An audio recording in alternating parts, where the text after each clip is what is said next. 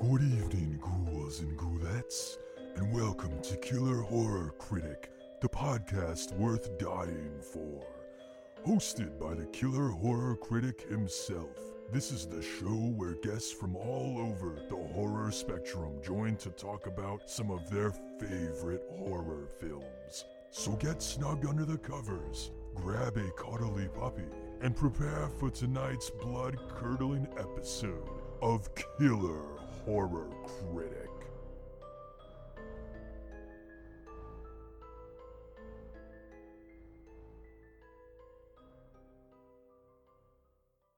Good evening, horror fans, and welcome to another episode of Killer Horror Critic. I'm your host, Matt. And I'm Chris. And we are your killer couple critiquing and arguing over horror films, like a couple of weirdos at the bar. So maybe we never quite enlighten you, maybe we never quite blow your minds, maybe we never act like sirens luring you in to knowledge or whatever. But hopefully you just have a good time listening. So tonight we are wrapping up our month-long coverage of horror musicals with the 2015 film The Lure, which I don't actually quite remember when this released here in the States. I think maybe 2017 or so, but it was released 2015 in Poland. It was directed by... Look, tonight's going to be a whole long night of us getting names horribly wrong. So We're going to do our best. But it was directed, because it's a Polish film, it was directed by Agnieszka Smoczniska. That's the best I can do. And this is her feature debut. It was written by Robert Bolesto, probably the only easy name I'm going to mention tonight. And is based on the Hans Christian Andersen fairy tale The Little Mermaid. And it stars Marta Mazurek as Silver, who grew up actually wanting to be a mermaid. So Damn straight. So this was kind of a perfect opportunity for her. Michalina Olszanska as Golden, who actually, I thought it was kind of funny, forced her way into audition for this film because technically she was considered too old for the role. Because they were looking for the mermaids to kind of be around the age of, like, you know, they play 16 or they're 16 or whatever, or supposed to be in the film, and she was about 20 at the time.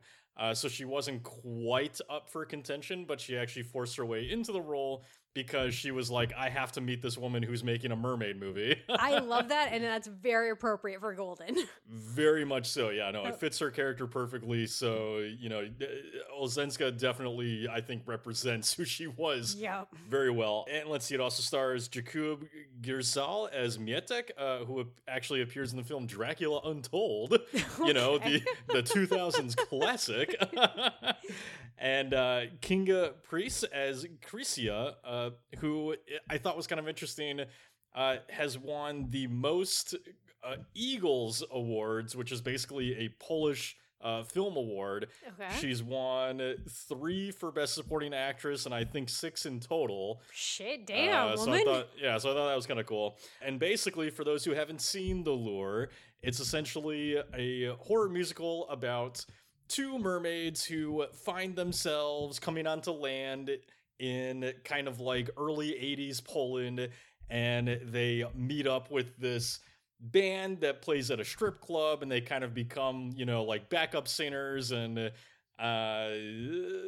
one of them starts to fall in love with the guitarist, and and it basically kind of sort of plays out like, you know, the Little Mermaids. Yeah, it's a classic, like, Little Mermaid adaptation, and like this movie is the whole reason why I wanted to do horror musicals, so I'm so excited to talk about this. Yeah, you are quite a fan of this film, as am I. I like this one as well, maybe not quite as much as you do, but... So we are going to be spoiling this film, so if you have not seen it, please go check it out. It should be streaming on HBO Max at the time of this recording. If you don't have that, though, I would say that this film is worth renting if you are into horror musicals. And don't mind subtitles. And don't mind subtitles, which, you know... Come on. You're missing so many good films if you don't like subtitles. But to each their own, I guess. Before we get into spoiler territory, though, we do have our usual brief little bit of spoiler-free content here. So, as usual, the tagline versus the movie, kind of what we think of the tagline and the film overall. So, the tagline for The Lure was, "Their element is night." so, What? What? look, that's just the tagline I found on IMDb. I haven't seen that on any posters, but what do you think of that tagline, and what do you think of The Lure overall? What the fuck is that referencing? Do you think it's referencing their nightclub singing? I don't know. I mean, you know, they're not vampires. Well, to be fair to that tagline, I mean, their element in the movie kind of is the night. I mean, it's when they show up. It's when they do most of their killing. You know, it's when they're singing at the club because it's a nightclub. So, I mean, it's not totally out of the realm of what the movie is, but I mean, I guess it like kind of fits, but not really. I don't like it as the tagline. Whatever, who cares? What do you think of the movie? I mean, obviously, I love this film. Look, any retold fairy tale always has like a soft spot in my heart. I especially like ones that do the darker story, because all those fairy tales, all those stories, Hans Christian Andersen, the Brothers Grimm, all that stuff is fucking dark and depressing. Literally none of that stuff that Disney adapted is like happy. Yeah, you know? no. Which is why there are elements in a lot of those cartoons that we grew up with that are really fucking dark. Yes. You know, because they're adapted from extremely dark stories. Yes. And I think this one does a really great job of not only adapting it, but bringing it into a more modern time setting. And look, this movie is just gorgeous. The music's great, and you want to just dance to it. You can totally understand why there's sirens in this movie, because the music's so much fun. And the costuming is cool. Like, I don't know. I just love everything about this movie. I think it's great. I want everyone else to Chris, like it. and I love The Lure. Yes, that is me. Yeah, no, I mean, you're right. Like, look, the music's great. The cast is great. They really did a great job casting this. And, you know, they damn well better have, because it's my understanding that casting actually took over a year and a half. Oh, shit. They went through about 2,000 girls to All right. to find their lead performers, and you know they ended up casting Marta first, and then once she was cast, because she's kind of like, you know, the crux of the film, I guess. Mm-hmm. And then once she was cast, they wanted to cast Golden based off of, you know, someone that would interact well with her. So then that's where Michelina came in. But no, yeah, you know, this film has a little bit interesting of a history in the sense that it actually wasn't originally based, or actually wasn't originally about mermaids. It was actually, so there, this isn't a spoiler, but there's the one scene towards the end of the film where there's a song being sung on stage on a boat. I'm trying my best to not spoil anything here. There's a song being sung on stage by a boat by a couple of singers, and those are the composers for the film. Mm-hmm. And the script was actually originally based on, or is based on them, because they were a couple singers who actually sort of grew up around the nightclub scene in Poland. Mm-hmm. And so, you know, I don't remember exactly like what kind of was the inspiration for the writers and filmmakers for why they wanted to do this story. But they just found it interesting. They wanted to do a story on these two singers. And so it kind of started off like that. And initially the composers were not interested in the film. Mm-hmm. And they, you know, I think they were a little off put by the fact that it would be about them for some reason. But then the writer ended up coming back and being like, okay, it's going to be about mermaids now, you know? and it was at that point that they kind of became a lot more interested, you know, because it's like, okay, we're going to do this basis off of the Hans Christian Andersen story, you know? So that's more interesting than just a story about us. I think that's awesome. Yeah, no, for sure. It is cool. And the director herself, you know, she also kind of grew up around this scene. As far as I understand it, she, you know, her parents worked in a nightclub or something like that. And so she actually spent a lot of time there between the ages of 1 and 12. And the place where this is shot, the Adria, I think it's called, was actually a big... of big importance in Poland around that time period, through the 80s and 90s. Mm-hmm. And by the time that they got around to shooting it, it was pretty much abandoned, but it had all this leftover furniture and stuff that they were able to use. So, Awesome. So there's a lot of history in the film that's pretty cool. You know, I'm not big on like nightclub history knowledge, but from what I understand, there's a lot of that playing into this, and you see it come through in the movie, which I think is really cool. Yeah. Is that you definitely get the vibe that the filmmakers understood a lot about what it's like to grow up in that scene, which is pretty much what the film is about, is, you know, kind of young girls kind of experiencing what that life is like, both the glamour and kind of the horror of it. Very much so. Yeah, I didn't know that it was based off of, you know, some lived experiences, and that I totally get that, because yeah, there's a certain groundedness to all the nightclub stuff. You know, there's a certain reality to that really does come from people who lived it and have, you know, a complicated relationship with that scene. And I think that adds like such a great level to this movie. Yeah, well, it's interesting too, and we'll talk more about this as we get into spoilers, but it is kind of interesting when you look at it from that point of view, you know, if you have seen this film, because a lot of the nightclub stuff itself is shot with a lot of, you know, there's a lot of glamour to it, a lot of magic, despite the fact that underneath the surface of all of that is a lot of, you know, seediness and just kind of like horrible people, you know. Yeah. And so it's really interesting when you consider it, because, you know, in the documentary kind of about the making of the film, the filmmakers do sort of talk about how in making this, or even looking back on that time period, because a lot of people pointed out to them, you know, the early 80s, you know, communist Poland or whatever was not like a glamorous time. And they acknowledge that, but it's sort of like, you know, it's sort of like the way that we look back on our childhood, like we look at it with blinders on, right? Yeah, with nostalgia.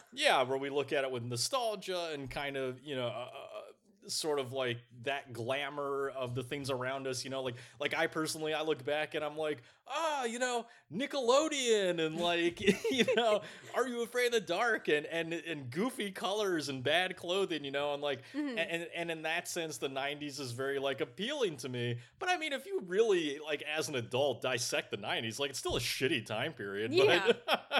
but that's kind of what this movie is, you know, it's them looking back at sort of kind of like the positive view they had on it as a child, while also kind of, you know, dissecting sort of the awful side of it. Yes.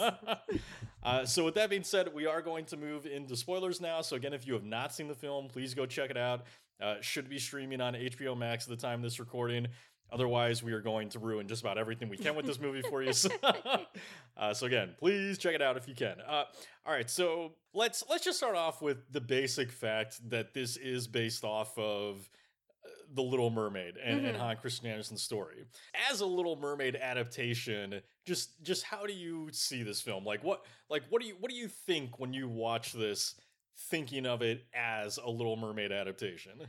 So if we're actually looking at it as like an adaptation, I think that it only really hits the main plot line, which is, you know, mermaid comes to the human world, falls in love with somebody that she shouldn't, and has to make a decision about kill him and save my life, or let him live and turn into sea foam. Indeed. Yeah. So difficult decision. Live or turn to sea foam. I don't know. Which one do I choose? Apparently, it's a very difficult decision for these mermaids. Yeah, and I can't wait to talk about that, but go on. So, you know, if we're looking at like an actual adaptation, not so, it hits the basic points.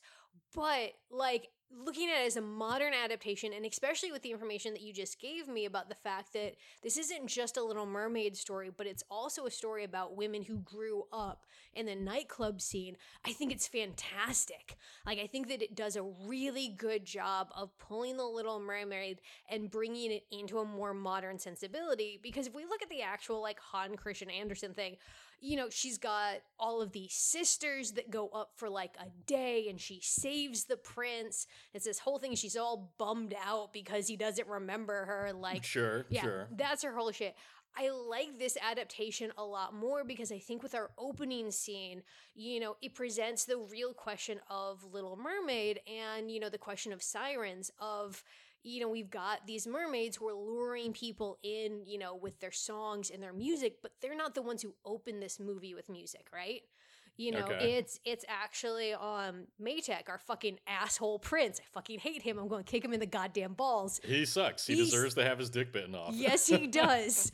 He did not deserve silver, and I will stab him. Yep. But, you know, our movie opens on him singing and Silver being lured to the surface. And I think that's, you know, a crux of Little Mermaid that we have a tendency to like forget and ignore is the fact that she's the one who's getting lured to the surface. And I like the fact that that's what we get with this movie. It's the question, who's really the siren? Okay, so yes, so so I mean, first of all, yeah, I think it's a great adaptation because I don't know why you were like, oh, it's not as accurate to the original. It's like, well, that's why I think it's a great adaptation, because to me, adaptations aren't supposed to be you just do exactly what the original does. It's supposed to be different sort of takes and different looks at it, and that's why I like this film a lot. And even just looking past the adaptation part, I like the way that they approach it as a musical, because I don't think that the film was originally intended to sort of be a musical. It kind of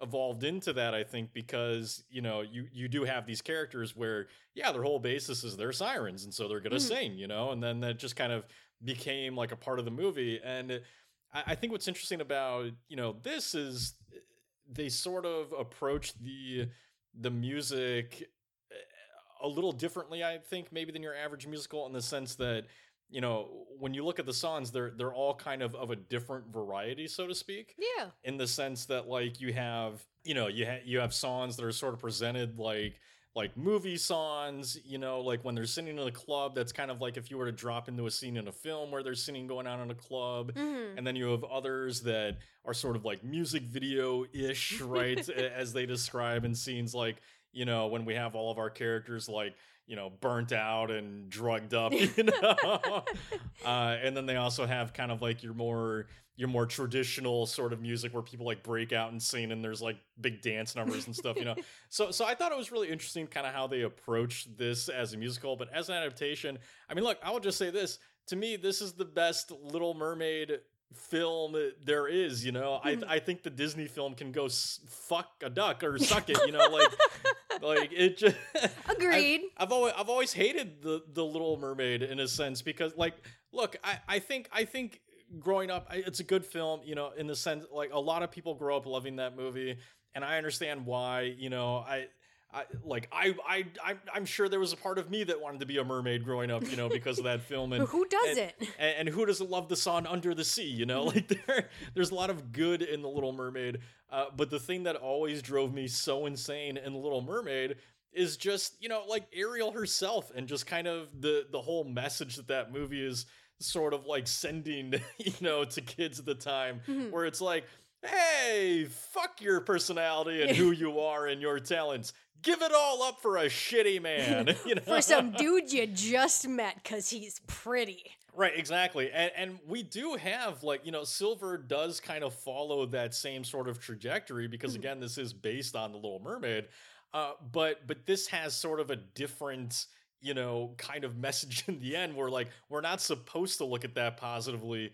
Whereas in the original Little Mermaid, like, you're rooting for Ariel, of like, yeah, give up your voice and your mermaid powers for this dude, true love. He does have a cute dog. She did it for the dog. I mean, that's great. That dog's gonna be dead in like 5 years, and then what's she gonna have? Like, this shitty dude and no mermaid tails. Yeah, I feel like this movie does a really good job with the whole Little Mermaid mythos of touching on that factor of, if you cut yourself up, if you cut pieces of yourself apart and trim your personality to fit what you think somebody else wants of you, it's never going to turn out well. Because if you do that, then that person that you're with doesn't actually love you for you, and it just has no possibility of working out ever. And granted, that dude still deserves to get stabbed in the dick, but like, it is the unfortunate downfall of Little Mermaid that it's nice to love and want to be. It's nice to love and want to be loved, but not to that extent where you fucking cut off your awesome fish tail. You have an awesome fish tail. Yeah, I mean the scene in this where where Silver does cut. I'm gonna be honest. It drives me nuts that she is the one called Silver and the other is Golden, because for God's sakes, her hair is red and it looks golden to me, and it's so hard to get it right. It's because her fish tail is silver. I understand, but it's so hard to get it right. But anyway, Yeah, that scene kills me where she has her like tail cut off and then, she loses her voice in the middle of singing. It's like, it's so tragic. And that Yeah. and that's what I really love about The Lure is it's not shying away from the tragedy of that. Instead it kind of embraces it and is like, no, don't give yourself up like this for some fucking dude you just met, I mean, Yeah. because literally, the Little Mermaid is like, she's literally giving up everything that is good about her for like a pair of legs and some dude, right? And it's why, and it's so interesting with this and kind of how they sort of embrace that idea even further because, you have moments where unlike in The Little Mermaid, I mean, I don't know, maybe the dude in The Little Mermaid, it's been so long since I've seen The Little Mermaid, maybe the dude in The Little Mermaid wouldn't have minded her mermaid tail. I don't really remember what the what the deal is there, or if he's like, no, fuck you, get human legs, bitch. But in this case, you have Mietek who is pretty much straight up just like, I kind of like you, but fuck your tail, like he says that he'll never see her as anything other than an animal. Right, he calls her a fish. Fuck? Yeah. I mean, and look, I mean, to be fair, yeah, she's a fish. She is kind of a fish. She's a fish, but she's an awesome, sexy fish. She is an awesome, sexy fish, and so like, there's that moment where she's in the bathtub and he's kind of like off put by her a little bit, and she's like, you want me to be a girl, and I think, I think there's a lot of different ways to look at that. Like for me, I kind of look at it as, in this case, girl meaning more so woman. Like it's not about just having a pussy, but like being.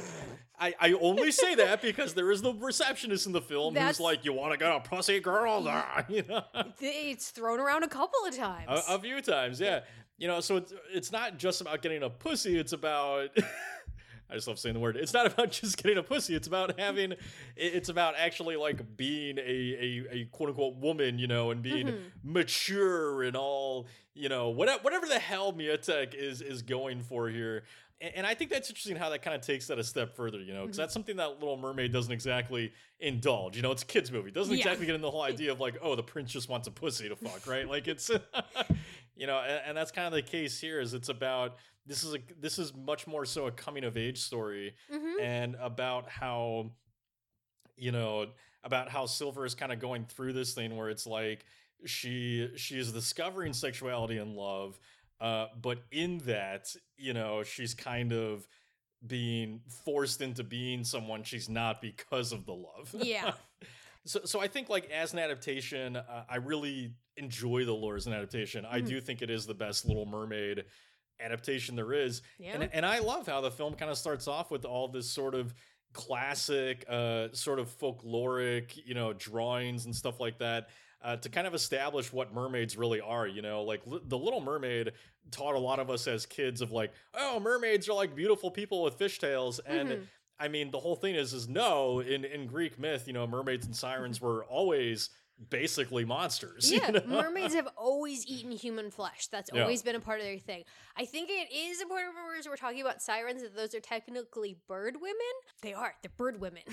Whatever, they're mermaids in my mind. Yeah, it's totally fair. They can be both. They get depicted as that a lot. But yeah, mermaids have always been flesh eaters, man killers. And I like the fact that we're returning to that, especially with their fucking mouths, with those giant teeth. Yeah, it's just such a better way to approach it than I would much rather see man killing than a woman giving up all of her personality for a man. Like who the hell wants to watch that? But and so this ties into the sisters' relationship too, because I think that that's another really interesting part of the movie that I'm not, that I don't really remember a lot of from The Little Mermaid, and so, but that definitely I think plays better here, regardless of what I remember, because I like that Silver and Golden are sort of like this kind of yin and yang pair, where Golden is this character who, or where Silver is this character who is kind of discovering love and sort of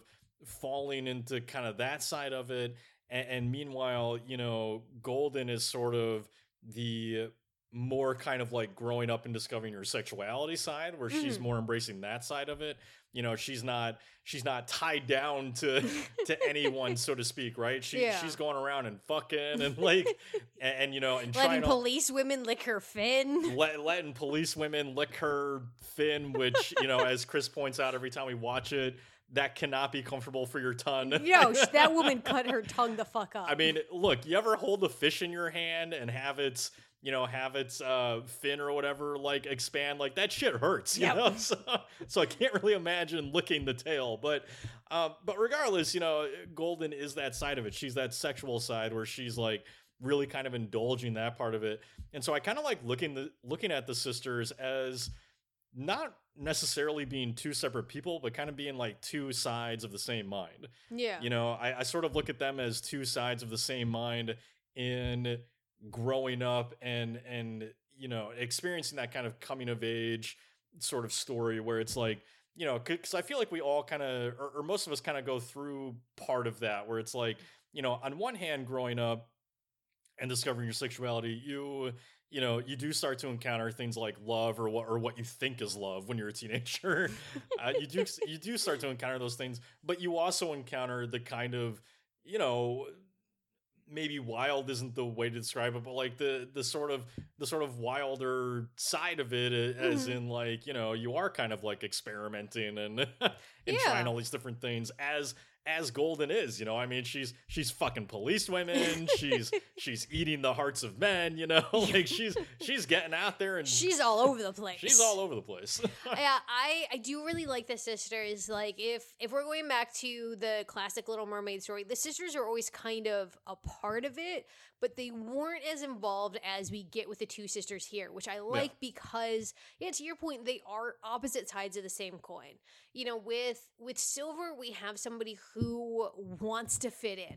You know, to your point, it's a coming of age story. Silver very much represents what I think a lot of us go through, where you're trying to fit yourself into a box, whether it works or it doesn't. And I feel like for me, the most obvious moment of that, or the first, you know, moment of that, is when the girls are going to the city to get clothes.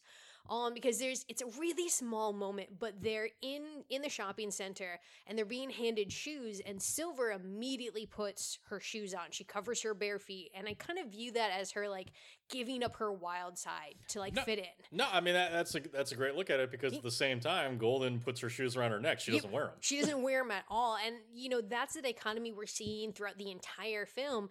Is that Silver is just cutting pieces of herself off, and on the other side, Golden is, she's exploring more. You know, she goes to the punk show with Triton, you know, and she sings her heart out. Just have Triton be a dick to her and be like, hey, you still need more practice. Like, all right, bud, you know, she was amazing. Fuck off. Yeah, I kind of want to be like, fuck you, Triton. What the hell did you do? Bite a head off a pigeon? Like, go to... Fucking Ozzy Osbourne beat you to that years ago, you fucking unoriginal asshole. Right, he's just, like, all the men in this fucking suck. All the men in this movie suck. Yeah, of course. You know, but I think it's also, even with Triton, it's that reminder, and that's Golden's reminder, that if you try to do something for a dude and not for yourself, if you let them corral you, they will absolutely, you know, clip your wings, peel your scales off, whatever you want to use. Sure, yeah, no, I think scales may be more appropriate for our mermaid story, but... but yeah, you know, I do feel, though, with Golden, it's that more wild exploration, but it's still that childlike part of growing up where she doesn't want to take responsibility for what she's doing. Well, no, I mean, that's the thing. They're both children, right? Yeah. You know, they're both children growing up and kind of experiencing two different sides of sexuality and kind of what that means for them, right? You know, because, like, part of sex is you know, experiencing love and passion and like what you think that is, again, as a teenager, because I mean, let's be frank, most of us don't understand shit about love when we're kids. And we think our first breakup is like the end of the world, which it's not. So if you are of that age and you experienced the breakup recently, I promise you will find other fish in the sea, not to put such a pun on it. But no, and that's what's so cool about this movie, is kind of seeing the two sides of that, you know, because usually with stories like this, I feel like we kind of get one or the other, you know, and just thinking back to like, you know, other horror films that sort of explore this kind of coming of age, even with sisters, I think a good example is Ginger Snaps, where like, in Ginger Snaps, you have Ginger who's kind of exploring like this, this ravenous kind of sexual side. But her sister, she doesn't really kind of go through a lot of that. Like, Yeah. I wouldn't call the relationship she has with the dude that's helping them figure out how to cure Ginger any sort of love or anything like that. No, So I think he's just literally her first friend. yeah, so it's kind of, so this is kind of unique in that sense, in that we are getting this story that's kind of about both sides of that explored very deeply. And and I think you're absolutely right. Like, it's really fun to watch Golden kind of become this, or indulge in all of this. Because she doesn't take responsibility. No, she doesn't. She like I love her interaction with the cop, because she's sort of playful in knowing the atrocities she's committing, but she's kind of like, there's no guilt or anything in that. No. She's very playful in like, yeah, I killed a guy and ate him. What do you do about it? Like, there, You gonna fuck me? right? You gonna fuck me? Like, I'm so cute. yeah, exactly. So she's very, she very much approaches it that way, and that kind of ties into why I love her song when she's kind of talking about her cravings of the night. Because that's really what that's all about. I mean, for God's sakes, you have this naked teenager walking around, which, by the way, I mean, I don't know how any of those actors, like, good on them that they're able to just sit there and do their thing and not move when they've got this like hot teenager. Well, she's 20, but this hot 20-year-old like walking around naked all around, but that whole song, talking about these indulgences, it's not about eating hearts. It's about, it's about fucking. Like that's what it is. Yeah. It's like, at night she gets the urge of like, yeah, I want to fuck. I like the fact that you brought up that song because, yeah, it's about that, but it's also about Golden's loneliness. And I think that's the other thing that we have with the sisters is that both of them are taking very extreme routes with their hearts. Well, and there is a loneliness to that too, because she's not, by not indulging in the love part of it, there is a loneliness to just sleeping around and, whatever. Like, I mean, we can all, any of us that have done that, we can argue against whether that's lonely or not. But I mean, let's be frank, it's, there's a loneliness to sitting at home by yourself instead of with the partners. Yeah, and I think that's the other thing that we see with the sisters is we have Silver on the one hand who so much just wants to give her heart to someone and have somebody give their heart in return. She wants to love and be loved despite they want those hearts all right. Well, and I think that's the thing. Like, there's that scene where, Silver and Golden, we see them, kill and eat two men on the side of the road, and Golden is just chomping down on that goddamn heart. And Silver has decided that she's had enough. And I think that's the other moment with the sisters that we get throughout all of this is that, it's how they're both kind of hurting themselves with how they deal with their hearts and other people's hearts. Because Golden's lonely, like she is. She doesn't even feel connected to her sister anymore, but she's put up these walls that she refuses to take down because she's worried about what will happen if she gives her heart away. She doesn't want to turn into fucking sea foam. I like, here's the thing though. I like Golden's approach to it because You would. No, not just because of the fucking. I mean, but of course part because That's of the part fucking, of the fucking. But no, because, I think that, like, I just, you can all think about this however you want, but, like, I just don't look at that age as, like, a time to be, going the silver route, Yeah. Like, I don't look at that age as a time to be just embracing, like, the first fucking person that likes you, and just thinking, like, that's it, this is true love, and I'm spending the next 80 years with you, it's like, no, like fucking live your life, live your life, be wary of people, don't completely give yourself over at that age or you will get hurt, Yeah. and that's why I also like that Golden, also kind of plays this role of the weariness of men, because she is the only one who basically is like, hey, fuck you, to the club owner when he tries to like, grab her butt and do And that hump her. and do that soft knee. Yeah, which is like the weirdest thing that he does that to all of the performers as they go on. Dominance thing. I would not let that man touch me either, but she is the only one to be like, don't touch me, and I love that. Like to me, Golden is the one in this story that actually knows themselves, whereas Silver, I think, is lost kind of in love. I think she's sort of blinded by it, and we see that in the sense that she is completely just cutting pieces of herself off for Mietek, a dude who doesn't even love her. So, Yeah, that dude does not deserve her. so I think, so I think that even though we are kind of seeing, Golden indulging in sort of the darker, more sinister things like killing people, I do think that she's kind of the one that we're supposed to look at and say, no, that's the more right. I'm not saying the right route, but that's the more right route for coming of age and having that experience when you're younger, is that you do not lose yourself. You still remain yourself. It's just, the only problem with Silver is because they are two sides of one coin and they don't quite have, neither of them quite has both parts of it. Silver is still kind of lost in how she's and how she's approaching life, but I don't know. I think it's better to go that way and not give yourself over completely the way that Golden does. So I definitely agree with you. I personally can relate to Silver because, especially growing up in Silver, yeah. I told you I keep getting it mixed up. It's okay. I can relate a little bit more to Silver just because, especially growing up in the Midwest where there is kind of a pressure on, marrying your high school, first boyfriend and stuff like that. Like, I agree with you. Golden is... Well, but we know how horrible that is, which is why I don't sympathize with Silver. Here's my thing. I think I agree with you. Golden is the ideal. That's what you should go for. But I think having Silver... No, not the ideal. The better the better route. But, I think Silver presents... It's like a mirror reflecting back how much this societal pressure, what it does to you. And so I like having it for that reason, because it kind of reinforces that what we're told is not a great way. Well, no, for sure. I mean, look, yeah, no, but that's what I'm saying.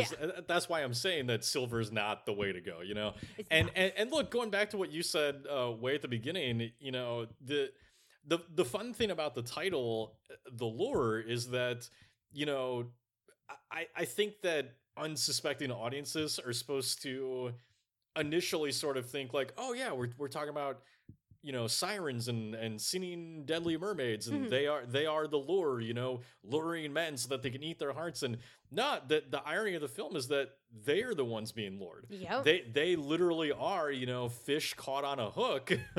Yeah. And being lured into this world sort of unsuspectingly, where even though they are kind of these, blossoming women who are very, open about their sexuality and that kind of stuff, like there's still a great kind of naive innocence to them, Yeah. in sort of the way that they are approaching and experiencing the world, because, and that's where a lot of the heavy coming of age elements come into it, because it's like the whole coming out of the sea thing and into this, nightclub, strip club, whatever, is a metaphor for, passing from this kind of ideal magical world of under the sea.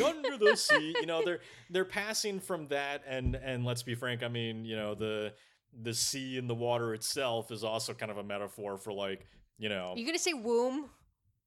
Well, not womb, but like PMS, and I mean, yes, the womb. It's basically a metaphor for all that, which is why you do see these characters with some of their more intimate moments that they kind of hide from others, is when they're in the bathtub and like, anyway. But that's what this is. They're passing from this kind of more magical, blissful kind of naivety to the real world, and the lure is interesting in that, they themselves are being lured by this kind of world that seems magical on the surface. The same way that we as the audience are, which I think is what's brilliant about the movie, is that, again, everything in the nightclub is shot and produced with such a glamour to it Yeah. that even we as the audience, like, we're seeing it through basically the girl's eyes, Mm-hmm. we're seeing it like, oh man, like, like, yeah, this place is a strip club and it's got some seedy dudes in it, but man, this place is like beautiful and the costumes are like so elegant, and Everything's so shiny. everything's so shiny, and look, they've got these great sets where the girls are in like this giant wine glass, like, which, by the way, for all those who don't know this, strip clubs do not look like this. They are not this glamorous, and so it's really interesting kind of how the film plays that way, and it's seducing the girls themselves the Mm-hmm. same way that it's kind of seducing us as the audience, and that's the trick of it, is that that's the lure. But underneath all of that, like, we're supposed to realize, oh, this is a horrible place. Yes.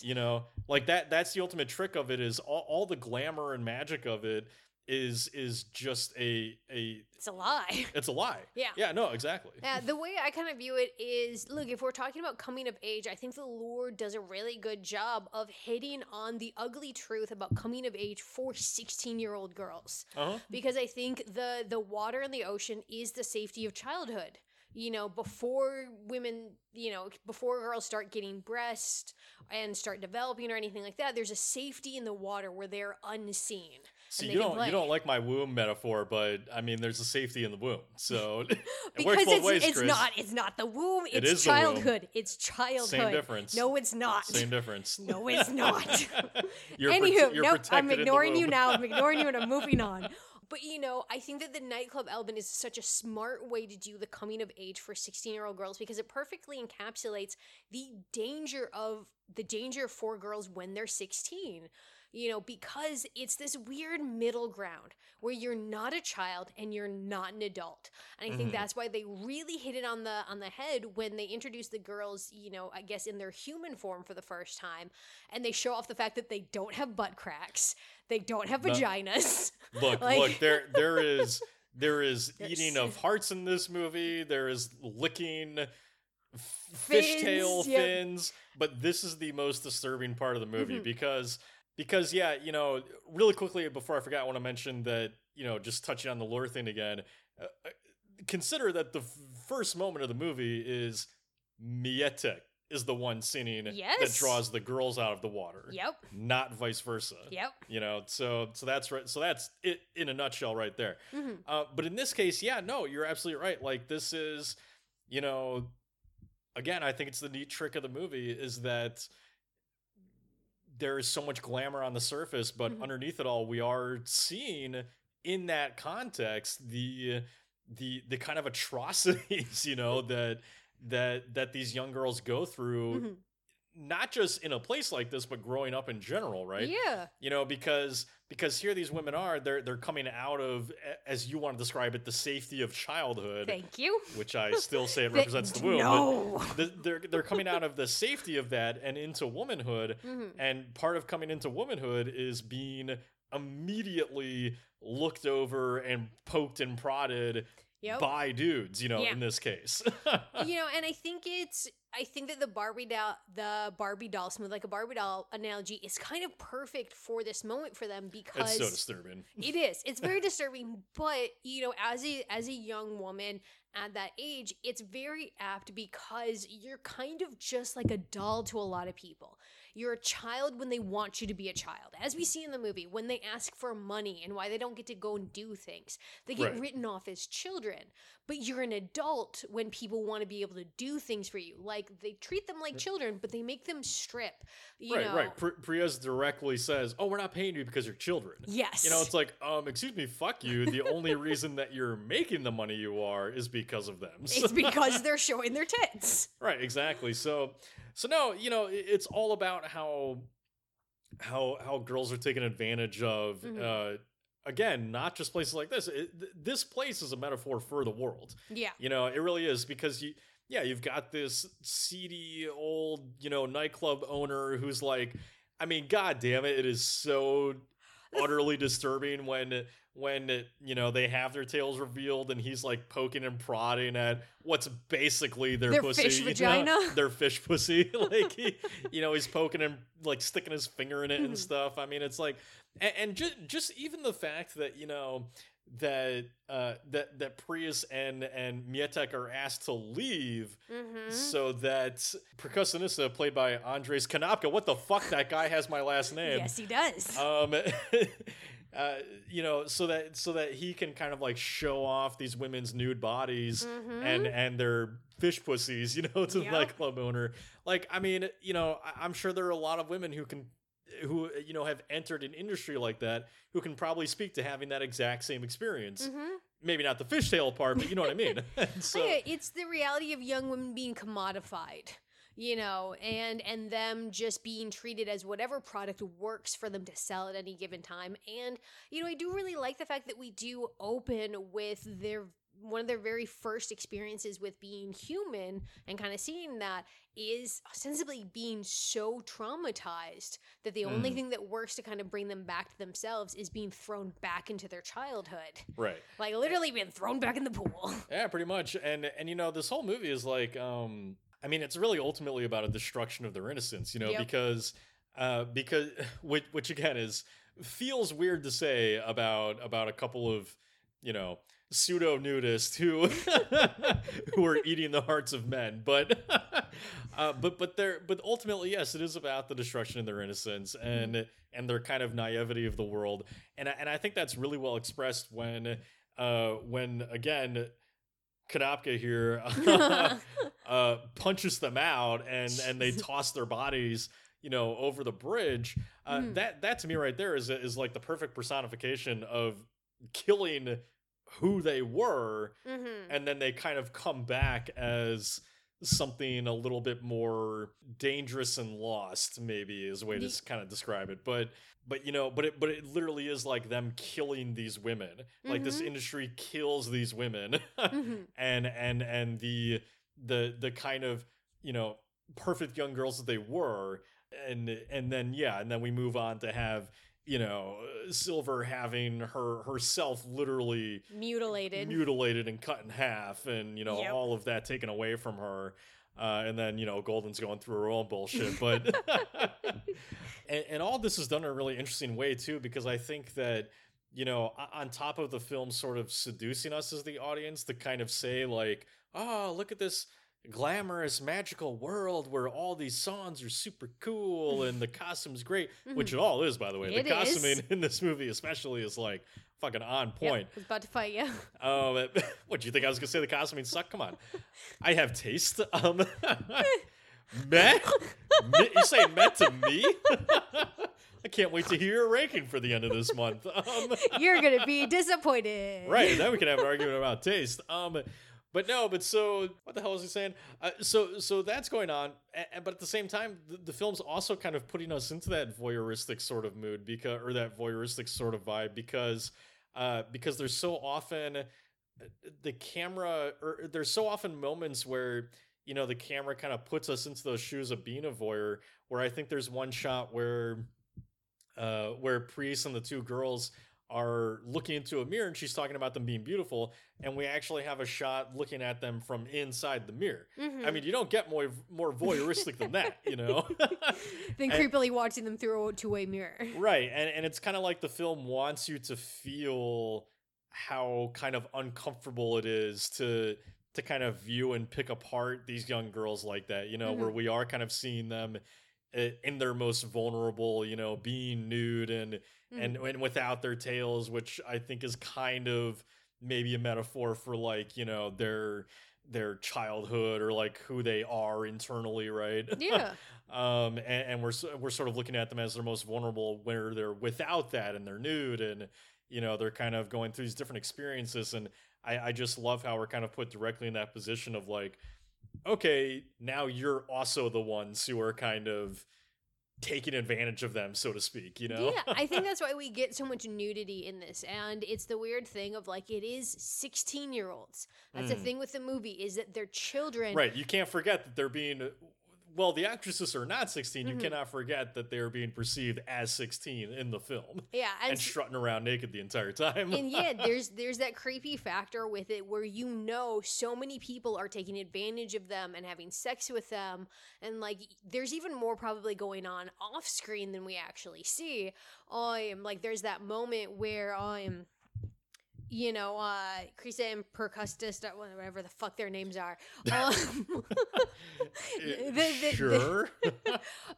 Where they're fooling around, and she's saying that his fingers smell like fish, and you're like, were you fingering the mermaids? Like, buddy. Yeah, and I mean, damn, you don't get more like on the nose with metaphors than the fish smell Right? do. And I think it's that thing that's the uncomfortableness of all of this, is how much we try to treat 16-year-olds, teenagers, children like they're adults, but only when it suits us. And that is so fucking gross. Well, I mean, should I look back in the 90s and like all the female sinners that I grew up with? Well, and female and male, I'm not saying that men aren't put through anything like this as well, but they definitely are, and it's gross. Right, exactly. So we can say both, but like, I think about all the female sinners where I'm like, I'm pretty sure Britney Spears was probably about 16 or so when she got started, and look at the music videos she's doing, like. Well, and also consider the gross part of Hollywood where they do countdowns for people becoming legal. And I'm saying countdowns because usually it happens with women, but it also happened with the actor who played Jacob in Twilight. So regardless, fucking gross. Yeah, we're all pretty fucked up, let's just say. I mean, meanwhile, not to get political for a second, but it's like, meanwhile, you've got Republicans trying to legalize, like, marrying 16-year-olds or whatever the fuck they're doing. Stop fucking children. Just stop fucking kids, for God's sakes. Like, it's not that hard, Even if 18's legal, they're still not adults. Stop fucking children. Yeah. But look, so we do have to start moving to the end here, and so, of course, we cannot get through this without talking about Silver's ultimate decision.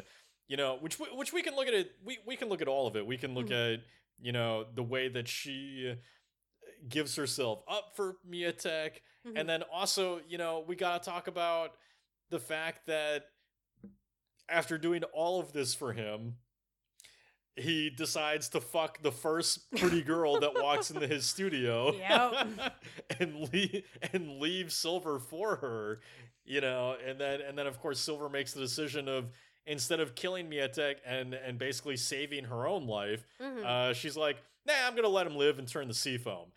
So just like so I don't know, like I don't know about you, but it really pisses me off. Okay, so fuck Mietek. We know that I fucking hate that dude. I'm so glad that Silver rips his goddamn throat out. Golden rips his throat. See, I Chris? did it. Okay. It's difficult. Yeah. I'm so glad that Golden rips his fucking throat out.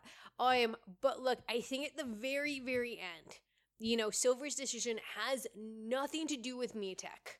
It's for her. I don't think that it's really about my life or his life.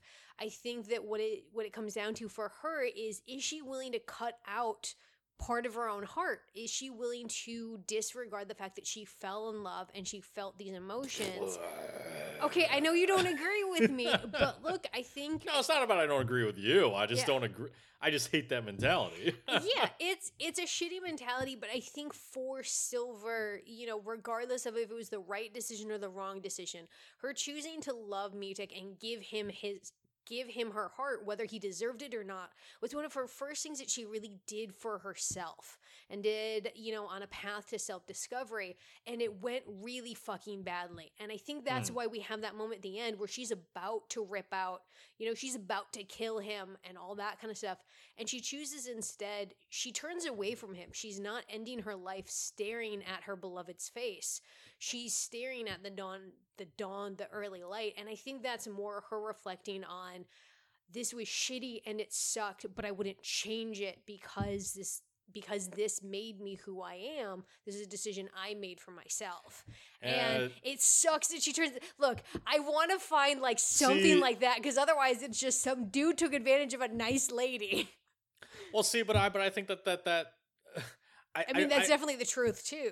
Well, right, and that's the thing is, I don't think that's incorrect if that's what the movie leaves you feeling, No. So, look, I don't think you're supposed to... Personally, I don't think you're supposed to look at Silver's decision as being the right one. I think you're supposed to look at it and be angry with her and find flaws in it because on one hand, yeah, you can sort of look at it and say like, oh, she's a good fish person. You can sort of look at it and find the goodness of it, of she has matured in such a way that that she's not about the killing anymore, or that she's not that vicious, confused fish person. I can't say person. That she's not that vicious, confused fish person who in a weird way, by cutting pieces out of herself, has sort of discovered actually more of who she is. Like, you can certainly look at the positives or the niceness of her decision, and there of course is a tragic sadness to it, I think, where you can also sort of look at it too, where she is, if we're going to perceive her as 16 years old, she is representing, I think, sort of that kind of naivety of the feelings you go through when you do experience that kind of early love breakup, right? Where it's like, again, you think it's the end of the world. You think that nothing will ever get any better. There's no one out there for you, all that kind of nonsense, right? And so you can kind of look at it maybe as Silver deciding like, that was it. That was my one true love. It didn't work out. And so there's nothing for me in the future. Pretty fucking bleak, Oh, I definitely don't see it like that. But that's why I like movies like this, is I don't think there's a right answer. You can kind of see it different ways, but why I think that you're not supposed to agree with Silver is because, again, there's really no shying away from the fact that Mietek is a total dick. Yeah, he's a piece of shit and deserves to die. Unlike The Little Mermaid, this film does not try to paint Mietek in any sort of positive way. No. He's a dick from the very beginning. Yep. He's a piece of shit. Like, even when he, he's sleeping with Prius, she's sucking his dick in the bathroom or whatever. Is that whose dick she's sucking? I'm pretty sure. All right. Yeah. I just assumed it's some random dick, but I'll take it. No, he walks out of the fucking room 2 seconds later, Chris. He's she's sucking his dick. He's sleeping with her at the same time he's attracted to or trying to date or whatever the hell he's trying to do with Silver. He just wants underwater blowjobs. He's tossing out her fish scale when he meets his hot new thing. She is hot. I mean, I do kind of she is hot. I'm not gonna blame him for wanting to fuck that girl who walks into a studio, but but he's doing all that like literally after Silver just gave up her entire self for him. So you're not supposed to like Mietek. You're not supposed to feel sorry for him in any way. And I think you're supposed to be frustrated when Silver decides to not kill him and kind of sacrifice herself so that she doesn't have to, And I think you're supposed to fucking cheer and root for Golden ripping his goddamn throat out, because that's exactly what he deserves, Yep. So I don't. So, I think you can read this a lot of different ways and what the film's overall message is trying to be here. But for me, I sort of just walk away with it as don't do what Silver does here. That's the tragedy of the movie. The tragedy of it is that she sort of acts like there isn't a life beyond this love, And I know you said you kind of disagree with that, but like I sort of see it that way, because what other reason is there for her to just let herself die? If she hasn't kind of given up hope on this world, or on this adulthood. And if she kind of wants to exist forever, sort of, in that kind of innocence and kind of going back to childhood, like, to me, that kind of speaks as to like the darkness of the world that she's uncovered and kind of, saying, nah, fuck that. And I'm out. I'm out. I'm seaphone motherfuckers. Like, I just want to be free. I'm good. Yeah. You can all have this bullshit. I'm just going to go back to the sea as seafoam. But another thing I sort of like about this is that, the film alludes to this pretty often throughout, actually, because if you look at a lot of the earlier moments with Silver and Mietek, The lighting is kind of like a seafoam green in a lot of those moments. So it's almost sort of foreshadowing the fact that she will, in fact, Turn into seafoam. turn into seafoam and give herself up for him because of this love, Yeah. Sort of speaking of like how those initial innocent loves do tend to end in devastation. So- Yeah, and just complete loss of self, at least for like a chunk of time. yeah. I mean, if we're going with like the real like Hans Christian Andersen ending, like she turns into seafoam, but because like she tried her damnedest, she gets to become like a wind spirit, which it gets weird and Christian towards the end of Little Mermaid. I don't really Blah. like it too much, but like the Little Mermaid in the end gets to become like this weird wind spirit for like 300 years. Again, why this is the best version of that Yeah. story. But yeah, for me, it's just like, I don't know. I agree with you. I don't think that there's any right answer. I think there's a lot of things that you can pull from this. But regardless, it's tragic and it's sad. And it's sad how these women, a lot of times just give themselves up so completely. They just let themselves completely be dissolved by these dudes. Well, I mean, another reason I look at it like this is, something that's very unique about the lore too is that this has to be, at least this month, the only musical that does not end on a musical number. Because right? I disagree just because I think that the credit song is the epilogue to the story. Well, obviously, Chris, but there's no, think about it though, every musical that we've seen and most musicals in general do have, a finale song. do have some sort of finale song. Mhm. That's not the case with the lore. In the lore, we have basically this whole sequence on the boat where there really isn't a musical number. And No. and the way that I kind of look at that as is that, if we're looking at this film, The Lure, and the whole idea of the lure of song and the magic and all that kind of stuff, Mhm. I sort of look at this ending with with Silver sacrificing herself as sort of like the seduction is over Mhm. and now this is real life. Oh, I You I definitely agree with you because the only song that we really get at the end, there's one later one I can't really remember, but the one that really hits home for me is that the first song we hear on the boat is them doing a happy version of Golden's depressed song.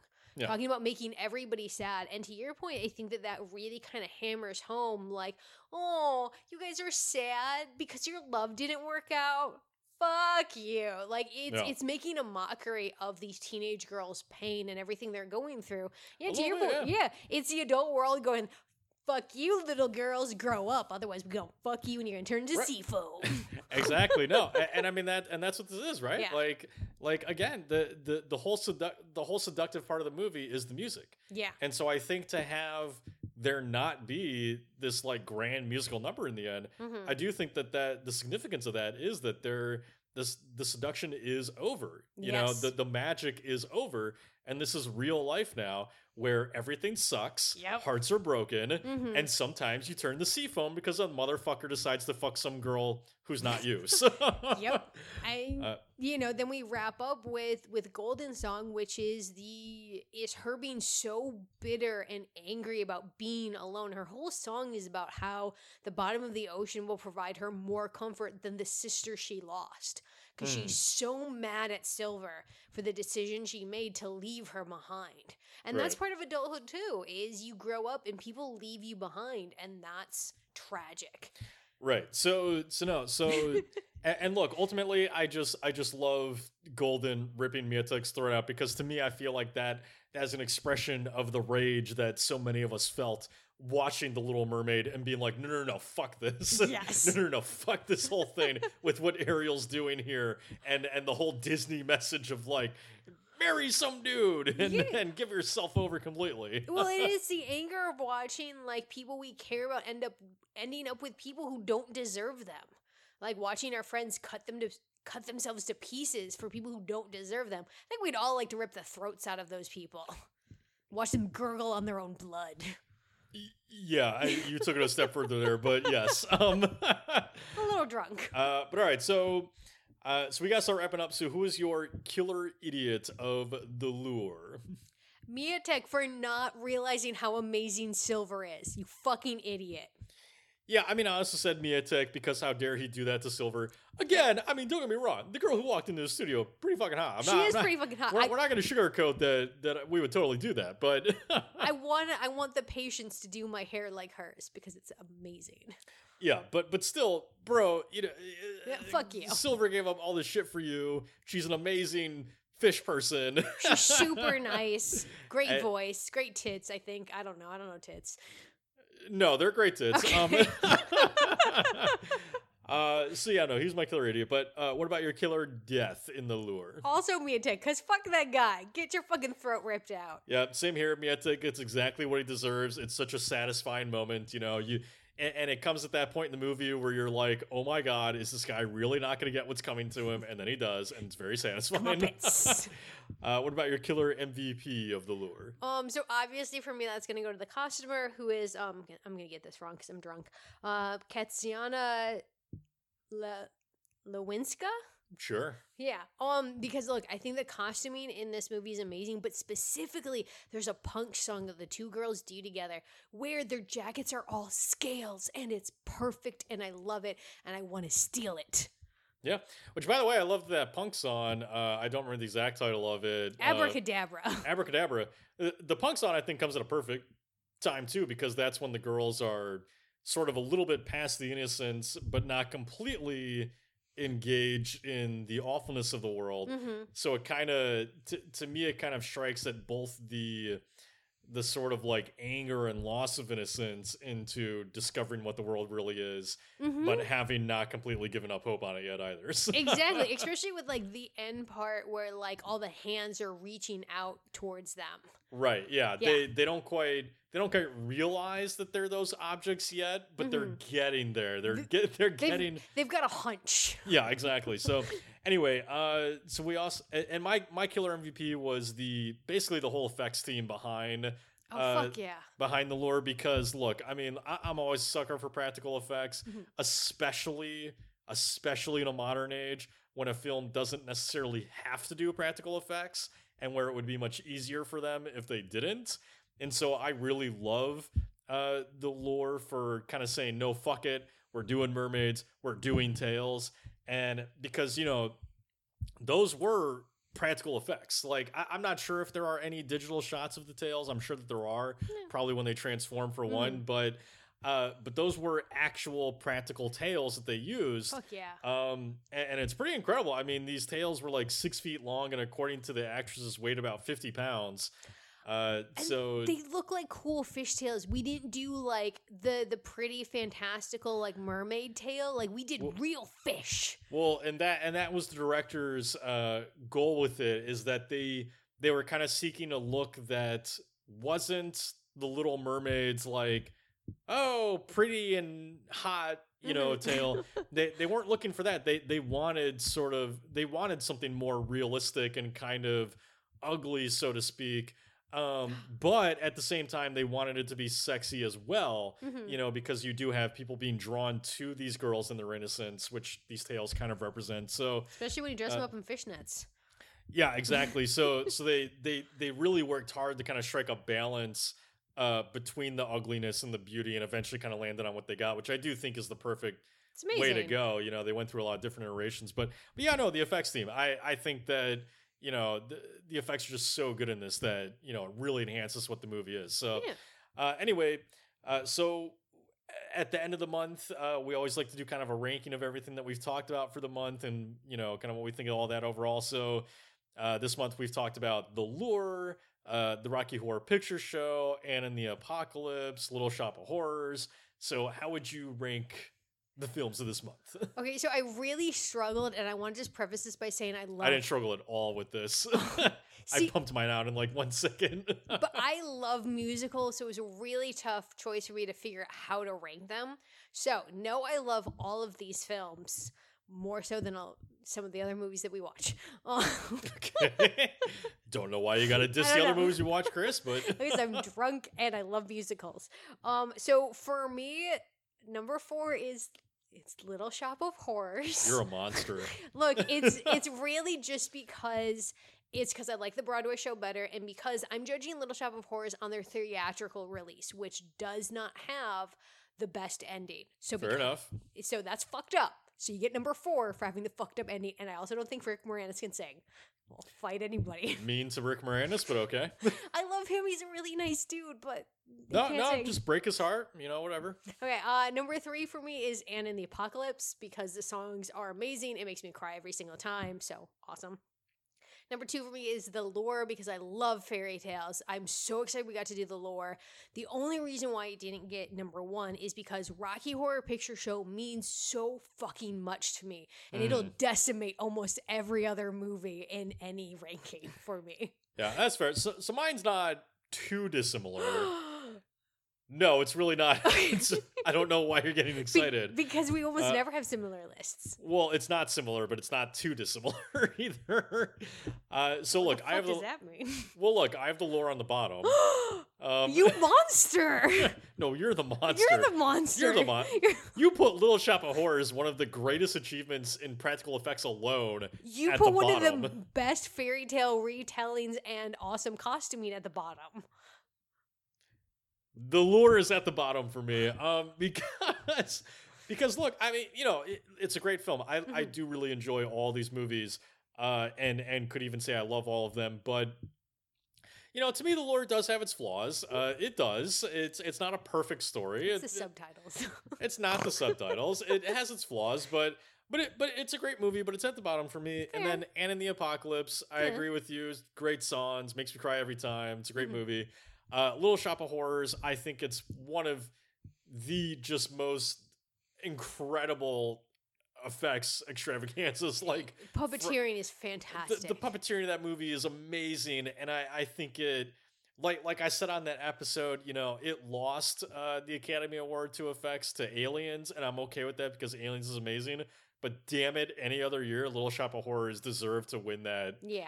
And it's not even close. So, so I really admire that movie. It was a big part of my childhood growing up. And then, of course, the Rocky Horror Picture Show.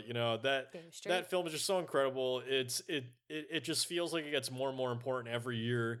With its representation of or with its message of just accepting everyone around you and accepting your own sexuality and embracing that and not letting others kind of keep you from that, So I just think the Rocky Horror Picture Show, and then of course Tim Curry. Yeah.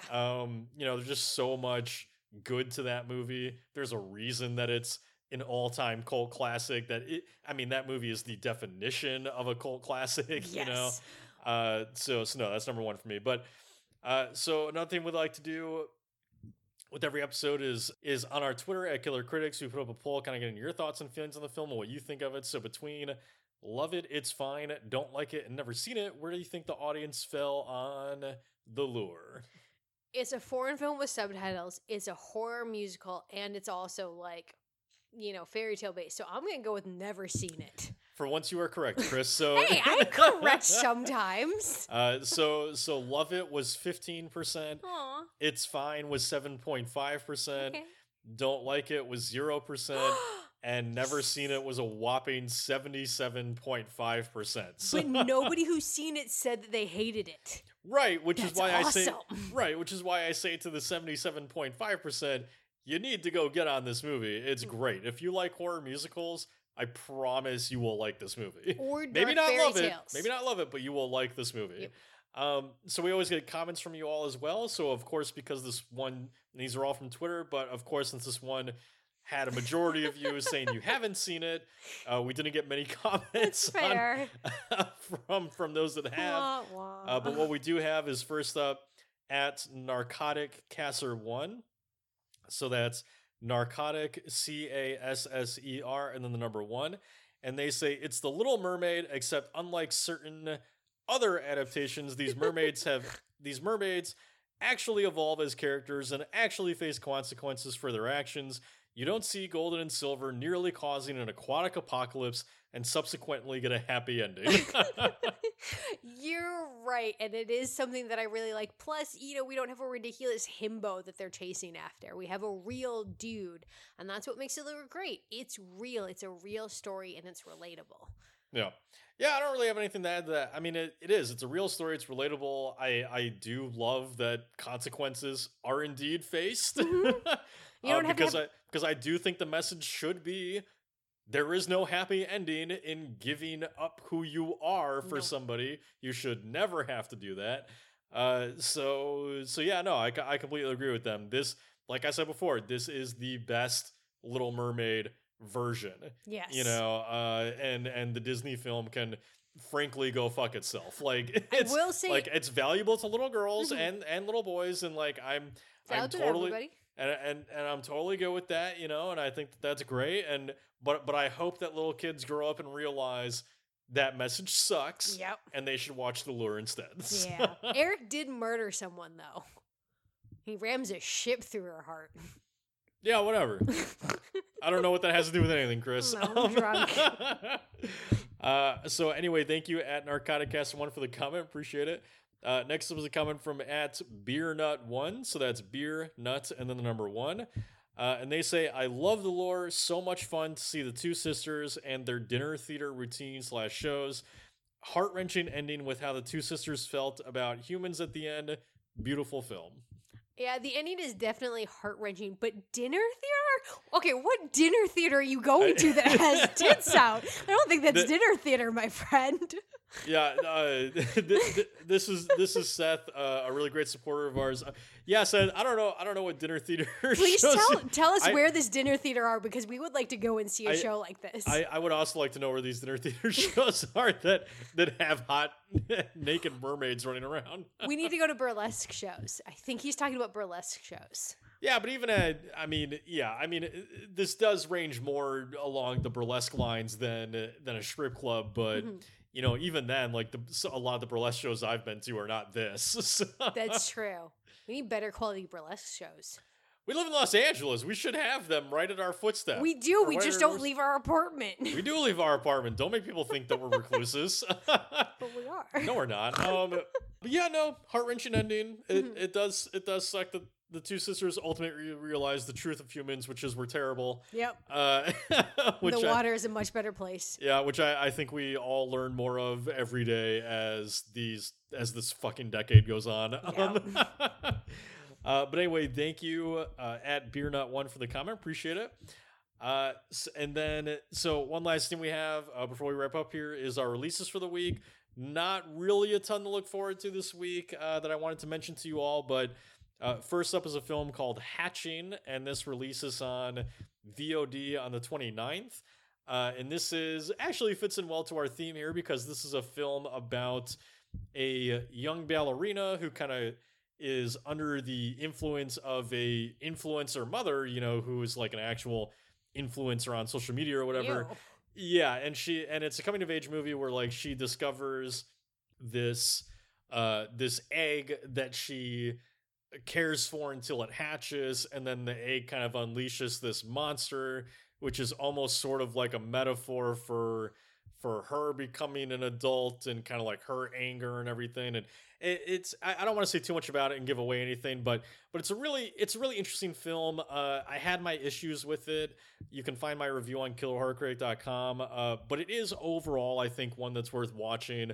The creature by itself is just really cool, and I think that some of the themes that they kind of use are pretty interesting. But Is it a bird creature? it is a bird creature Awesome. at first. Ooh. So that releases on the 29th. And then, of course, we have the return of the show The Last Drive-In coming to Shudder this Friday, which I, again, believe is the 29th, with Joe Bob Briggs and Darcy the Mail Girl. And, that's always a good time, The Last Drive-In, and, watching these double features that they show and talk about. So We love it. and we love it, so you can check that out there.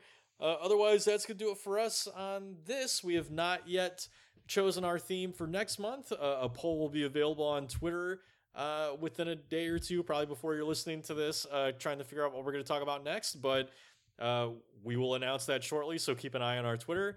Otherwise, that's going to do it for us. So I'm Matt. And I'm Chris. And hope you've enjoyed us talking about horror musicals this month. And yeah, that's going to do it for us. So have a great night, horror fans. Bye.